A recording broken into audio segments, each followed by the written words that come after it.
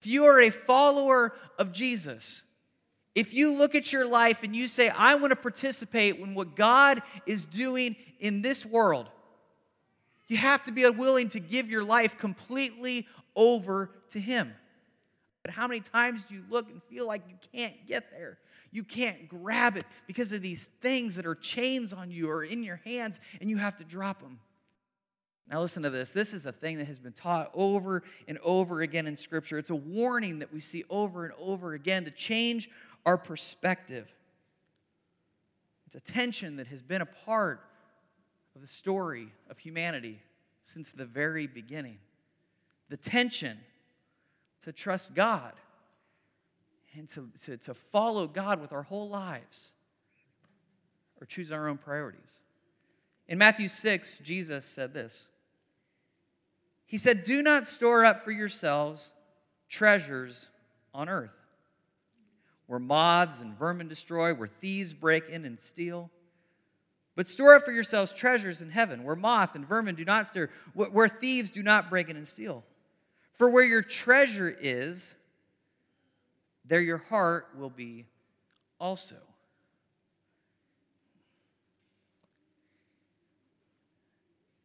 He says, where your heart is, where your treasure is, there your heart will also be. If we have our eyes truly focused on the eternal, are we living like it? Have we made that shift in our priorities in the way that we live? Do we see the choices that we make as being tied to that? Is that really where our hearts are? That's what he's asking. He goes on, he says, no one can serve two masters. Either you will hate the one and love the other, or you will be devoted to the one and despise the other. You cannot serve both God and money. This is one of those fascinating texts. I feel like verse 24 would be a lot easier if Jesus just would have stopped. He could have just said, no one can serve two masters. Either you hate the one and love the other, you'll be devoted to one and despise the other. And I wish that we could just fill in the blank. If he had just said, you cannot serve both God and go ahead and fill in the blank. Like if Jesus had done that, I just feel like this would be simpler. Because then I could fill it with the things that I tend to, not want to, I could fill this in with stuff that's easy for me. Oh, okay. I can't serve both my job and God. That's easy. I like that.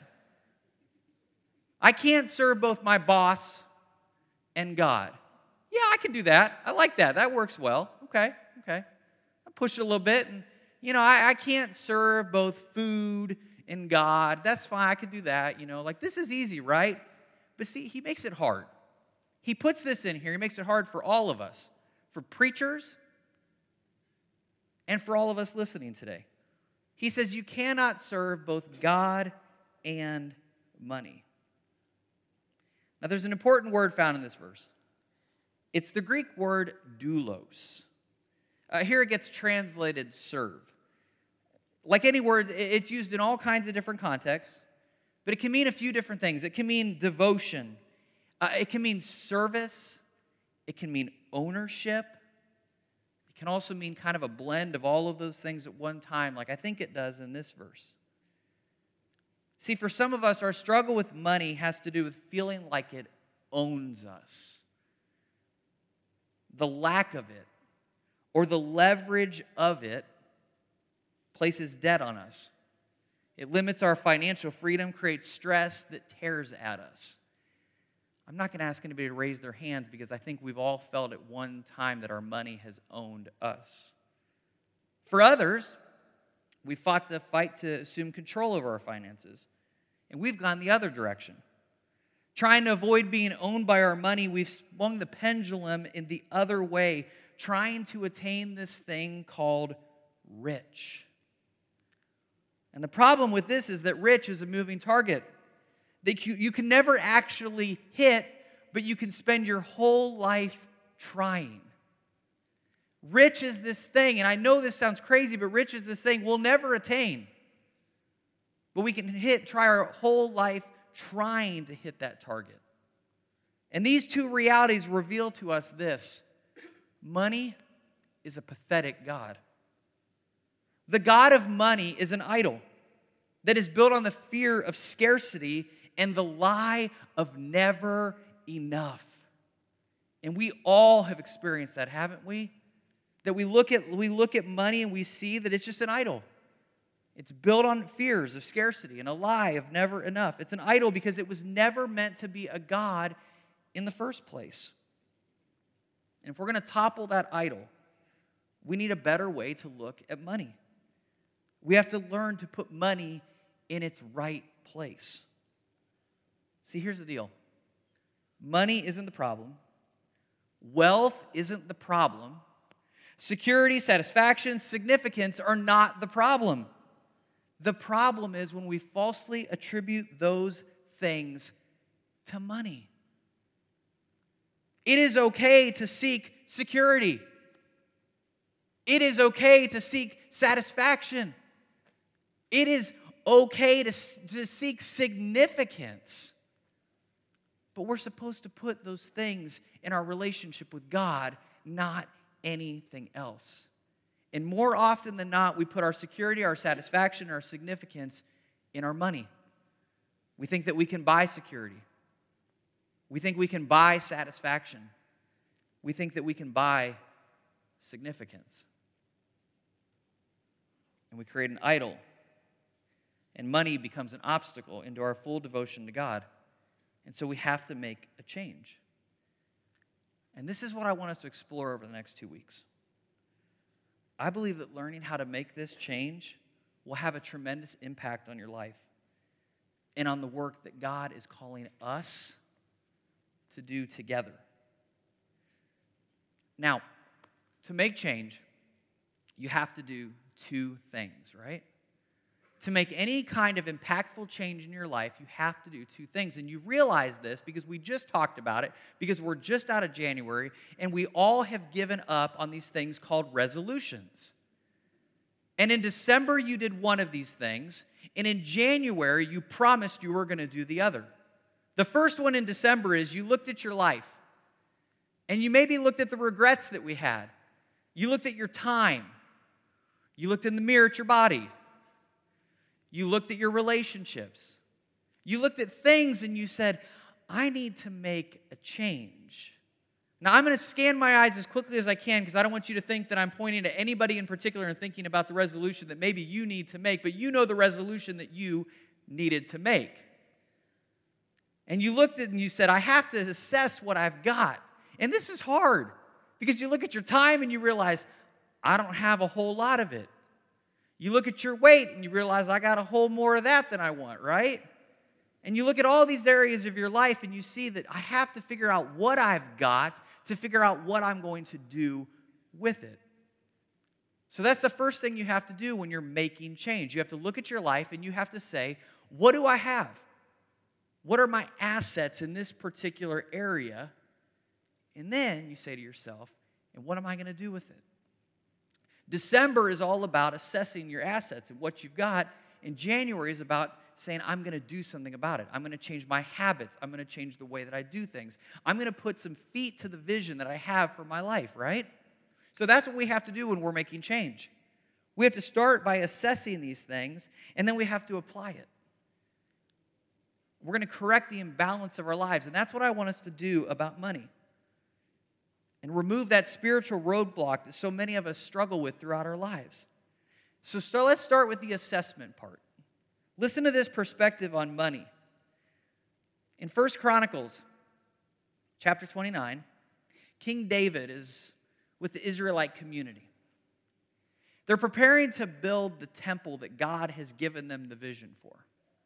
And they gather together, they begin to give towards that and see what they can do together as a community. And David makes a statement. It's brilliant. It's all about assessing and understanding what they've got. Listen to this. He says, wealth and honor come from you. You are the ruler of all things. In your hand are strength and power to exalt and give strength to all. See, David is saying, God, in you we find security. God, in you, we find satisfaction. God, in you, we find significance, but only in you. Now, our God, we give you thanks, and we praise your glorious name. Now listen where he goes next. So he's assessing, he's looking, he's realizing. He's saying, I can't find satisfaction. I can't find significance. I can't find security in anything else. All of that is you. And then from that he says this, but who am I? And who are my people that we should be able to give as generously as this? Everything comes from you. And we have given you only what comes from your hand. And King David is introducing us to the principle of stewardship, recognizing that we are managers of the resources that God has so graciously given us. The trees, the crops, the oceans, the air that we breathe all come from God. The money that we have lacks inherent value until it represents the use of the resources that God has so graciously given us. That's why you can look at your kids when they're little and they look at you and they say, Mommy, I want that thing right there. I want that Lego, or I want that Barbie. I want to go on this vacation. I want this stuff, right? And then you say, do you think money grows on trees? Or you've looked at your husband for you, and your husband looked at you and said, why can't we do this? I really want to do this thing. I want this car. She says, you think money grows on trees? Do you think that's how it works? Now, for some of us, we still live in that world. We kind of assume that money grows on trees, but the reality is that as we grow up, as we mature, we start to see that that's not where money comes from. That money comes from this incredible reality of this economy that's built on all of these other things, built upon the resources of the world and the way that our time is spent and the way that we use the resources of our world. And he takes it a step further. And he says it's not just that, it's that these resources, they're God's to begin with. That they're not ours. See, our perspective has persuaded us to worship the idol of scarcity and never enough, and it's time to try something different, to see things in a different way. Most of us have grown up with a skewed perspective on money. From our first birthday card with $5 in it, to our first paycheck, to everything since, the first thing that we tend to go is, it's mine. This is mine. And this is how my kids act. They say, that's mine, that's mine, that's mine. And we're supposed to mature and be different and look different and realize it's not ours to begin with. King David says, try something different. He says, try something different. The assessment is that we don't own anything. So now here's the bigger question. If we don't own it to begin with, if that's our December reality about the finances and the resources of this world, what is the January resolution? What is the feet that we're going to put to that particular vision? It takes faith to see it's all God's stuff. But what do we do about it? In Genesis 4, there's a story. And there's a principle that we find here. It comes from an application. Here's the story. Now Abel kept flocks, and Cain worked the soil. And in the course of time, Cain brought some of the fruits of the soil as an offering to the Lord. And Abel also brought an offering, fat portions from some of the firstborn of his flock. The Lord looked with favor on Abel and his offering. But on Cain and his offering he did not look with favor. So Cain was very angry, and his face was downcast. Now Abel went to his flocks. He was careful. He chose the fattest animal, the best. And this animal was the most valuable to him. It took time to select the animal. He had to choose from it. And Abel was left with an entire flock, but you see what he did? He gave God his first. And Cain wasn't nearly as purposeful. Instead of selecting the best, he chose the sum. Cain gave God what he believed to be his leftovers. And what we're doing today is we're looking at a grand thread throughout the Scripture. We're looking at this topic in a systematic way. And the author of the story is placing a thread here that weaves throughout the scriptures. And that thread is the idea that God isn't looking for the leftovers from our lives. The ancient Israels saw this, not because God needed it, because they did. They recognized that it takes faith to give first. It doesn't take faith to give last. And they gave first because it was their way of saying, we have to somehow create some guardrails so that we don't get outside this lane that it's all God's to begin with. They said, if I don't set up some guardrails in my life, my tendency is for my security and my significance and my satisfaction to come from all sorts of other things, and worst of all, to think that it's based on me somehow. That somehow my satisfaction, somehow my security is found in me. And they say, what if we put some guardrails up that helped us to see that none of that comes from us, that it all comes from God, because every single thing starts with Him. And so they were brilliant. And they created this guardrail in their lives that stopped them right at the very beginning. That when they looked at God and they said, it is all yours, and how can I show that? They said, I'll give my first. I'll set it up to realize that none of this is mine to begin with, but that everything else I have is so graciously given to me from you. The application develops here is this principle that we call tithing. There are countless passages in tithing. Even Jesus talked about tithing. But I want to look at this in a systematic way. I want to talk about this over the course of the next couple of weeks through a couple of different passages. And I want us to go back to an ancient book of Leviticus, chapter 27, verse 30. Now listen to this. This is just one place that they talk about this and that they apply this principle. They say a tithe of everything comes from the land. Whether grain from the soil or fruit from the trees belongs to the Lord. It is holy to the Lord. So what happened was that the story of Cain and Abel began to be shared among this community of the followers of God. And they began to look and understand there was this principle of guardrails that was being set up. And as they began to look at that, they said, well, what does that look like? And how do we live that principle out? How do we do that? What do we do with this idea of first fruits? How do we make that work? And somebody brilliant, some math mind that wasn't one of these guys that wanted to try to figure out how many cattle to do and how to do this and what to do with the fruit and all of this, said, what if we did this? What if we gave 10% to God? What if we gave that to Him first as this first fruits example that was passed down to us from the story of Cain and Abel? So that, again, hear this, so that we can have a guardrail in our lives so that our satisfaction, our security, and our significance doesn't get tied up with our own story, but is instead tied up with God's. I want you to hear this very clearly over the next couple weeks. This is not me reading something in the Scriptures and saying, this is a commandment, and if you don't live this way, you're headed to hell. That's not what I'm saying. I'm saying that they have placed a guardrail here that helps us to understand our lives in such a different way so that we can grab on to what God has for our lives and not be strapped back to the chains that we put upon us when we start to have a wrong understanding of money. This is us saying, look, we have to have a better understanding of money, and I need a way to put feet to vision. That's the principle that we find in the passage here. Now, here's where this gets challenging.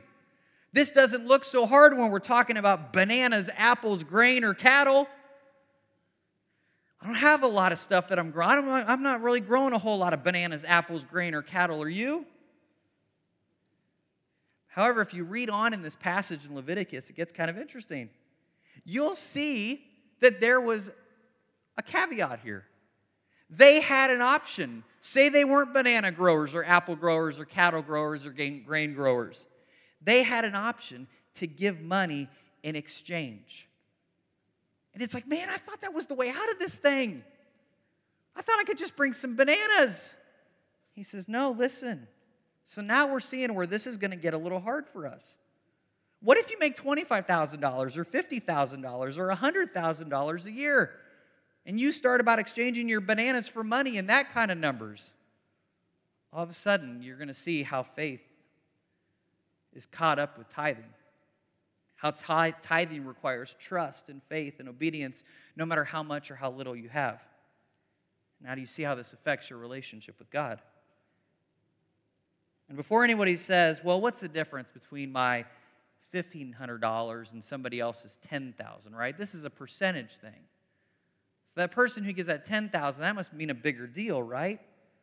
But that's the brilliance of this. That's why I think this is amazing. If I wrote this, I would say, this is the level. You know, if I was God, and it's a good thing I'm not God, right? But if I was God, I'd say this is the level, and the first people at this level, yeah, I'll let you in. The second people at the next level, I'll be like, yeah, you did an even better job. Thank you for stepping up to that level, right? I mean, this is how we do fundraising today. We talk about the bronze table and the silver table and the gold table. Right? We all want to sit at the gold table where we did the most fundraising and made the most money. But that's not what he does here. Something else happens, and they start working in percentages. I think this is brilliant. Because when you work in percentages, things begin to change. And this shows us something about God and something about the way the people understood their relationship with God. That it's not about equal gifts. It's about equal sacrifice.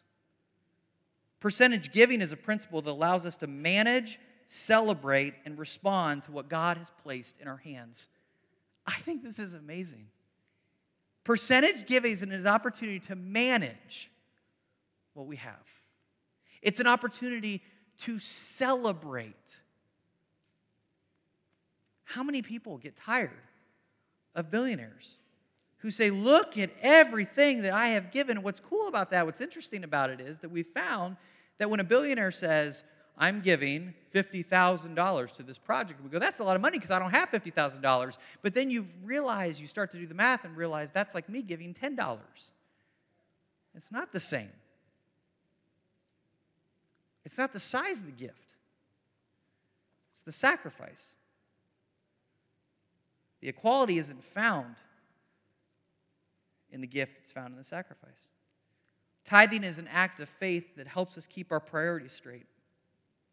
It reminds us that we don't own anything in this life, that God is in control, and we're only the managers of what He's given us.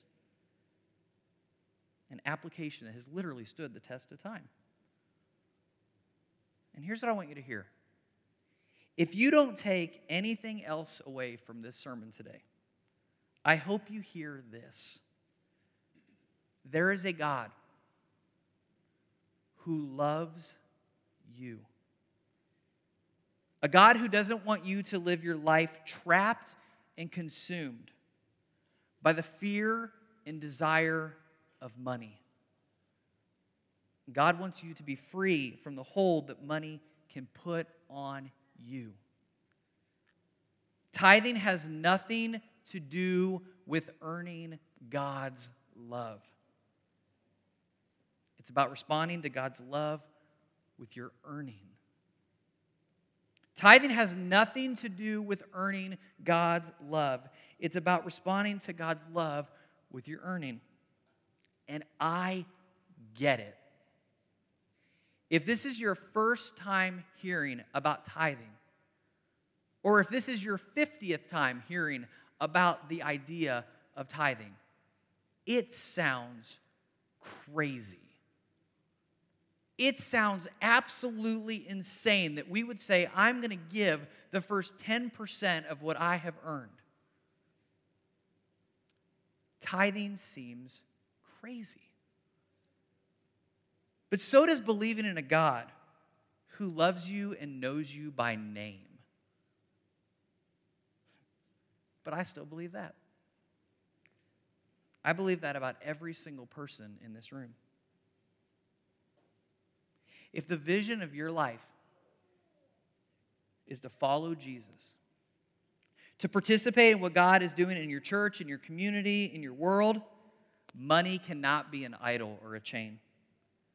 Money can't be where you find security, satisfaction, or significance.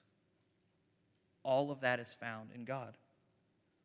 So here's the question. Will you take the challenge to move beyond a recognition of the need for change when it comes to how you see money? Or will you reprioritize to experience the shift that God wants to see in your heart?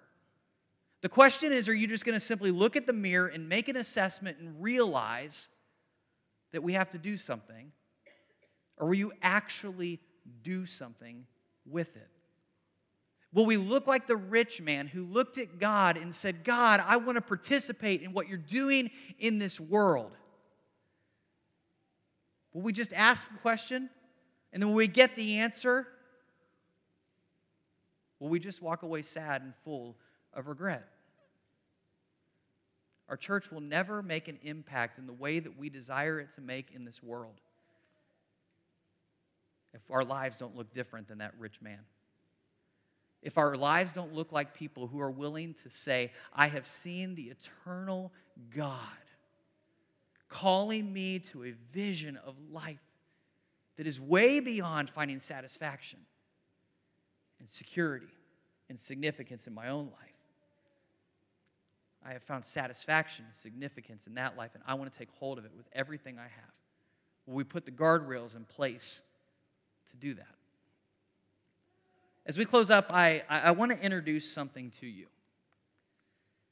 Because, as we talked about this, we said, you can assess what you've got, or you can do something about it. You can say that I want to make a change with my life when it comes to my physical health, or you can get up at 6 o'clock in the morning and begin to do some push-ups and sit-ups and working out, right? You've got to make a decision to do one of those things. So we decided we have to put some feet to this. We're calling this the 7-30-90 challenge. And I get it, it sounds a little corny, and I wasn't sure about that, but then I realized this is too important, and I'm willing to be a little corny. It's a way for us to put, as a community, to put into action what we're learning. 7-30-90 is a challenge to those who don't yet tithe, to trust God to enable you to begin tithing in a stepwise fashion. We're going to pass these out real quick. Suzanne and Ben, I think, have these flyers, and I want to walk through these real quick. For those of you who are listening online, on our podcast, I invite you to go to wearesoutheast.org/making-change. For those of us who are physically here, I want you to check out this information that we have.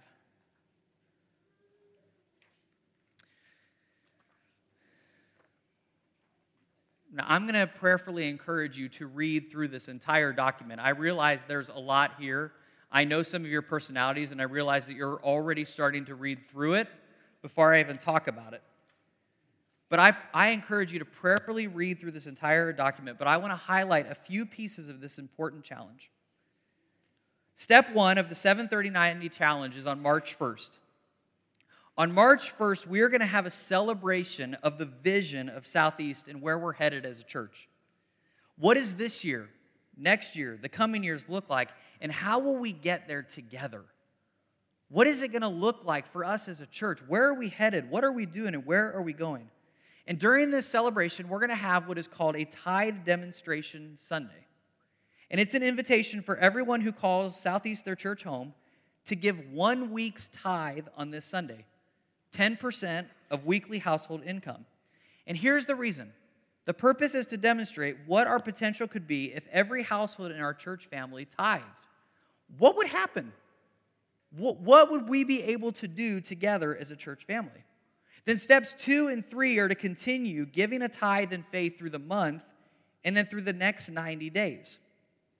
And they're all steps of faith.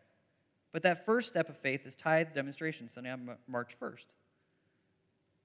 So here's the question. What happens when we give, and what is the end goal? Well, first of all, as your pastor, here's my end goal. I am not a financial advisor. I am a spiritual advisor. I can look at your life and I can say, this is what we need to do as a community because you can't be tied to these things. Next week, we're going to talk about what does it look like when we begin to do that, and how does that action step begin to change all sorts of other areas of life. But here's what I do know. I want to see us changed. I want to see us changed to put into action what we're learning here, to not just simply say, that sounds like a really great idea, but to actually believe it and do something about it. It's a step together toward our future. So here's what's really cool about this. Every dollar given above our budget and need during the 730-90 challenge will be viewed as the seed of a future fund to help us dream about the permanent home of Southeast. You're going to see in there that it says this: as it stands, our budget is built on anticipated income. And to date, that income has never allowed us the opportunity to take a seriously look at our future and where we're going. But what if we came together in faith through our tithes and offerings? And what if we began to dream big together? And here's what I mean by that. What if you began to dream big about your life and how your life would change if you change the attitude that you have towards money? What would it look like in your life if you stopped looking for satisfaction, for security, for significance in your own life, and you put in a guardrail to protect yourself from falling down that cliff, and instead giving your life all the way over to Jesus? What would that look like? If you began to say, my life is going to look different. I'm not going to live the same way. I'm no longer going to have an idol of money. I'm not going to be caught in the never is enough or the scarcity mindset anymore. I'm going to trust that all of it comes from God. What would happen to our lives if we began to see it all comes from God? That's why this matters so much. If you're not a follower of Jesus, I hope that you hear this today and you say, I have lived my life searching for significance and security and satisfaction on my own for far too long. And it is time to trust that there is a God who loves me, and I can find my security, my satisfaction, and my significance in Him. That He gave Jesus as an example for me to follow, who died on a cross because of our sin. We can give our lives to Him and have Him be the Lord of our lives instead of us being the Lord of our own lives. And maybe today you make that decision. I'm going to change my life and I'm going to begin to follow. And if you're a Jesus follower today, what would it look like to make that step, putting in that guardrail and saying together as a community of people together, we're going to come together in the most significant, incredible way, making an impact and seeing a vision for our future as a church. Let's pray.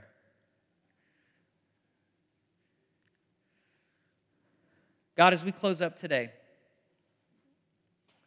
Father, we thank you for the challenging topics that we find in Scripture. God, we thank you for the places that we have to lean in a bit harder. Because, Father, we have discovered here at this church that as we lean in, that's where true change happens. God, help us to grab hold of the mercy, the forgiveness, the love, and the grace that you so desire for the world. God, help us to drop greed. Help us to drop pride. Help us to see that to hold on to those things, to grab grace and forgiveness and mercy and love, God, that we need hands that are open to recognize that it all comes from you. Father, I pray that over the next couple weeks as we look at this and we see what we can do together, God, that you would open the floodgates and you would show in our personal lives and in our lives as a community together, we can change our lives and make significant impact. It's your name that we pray. Amen.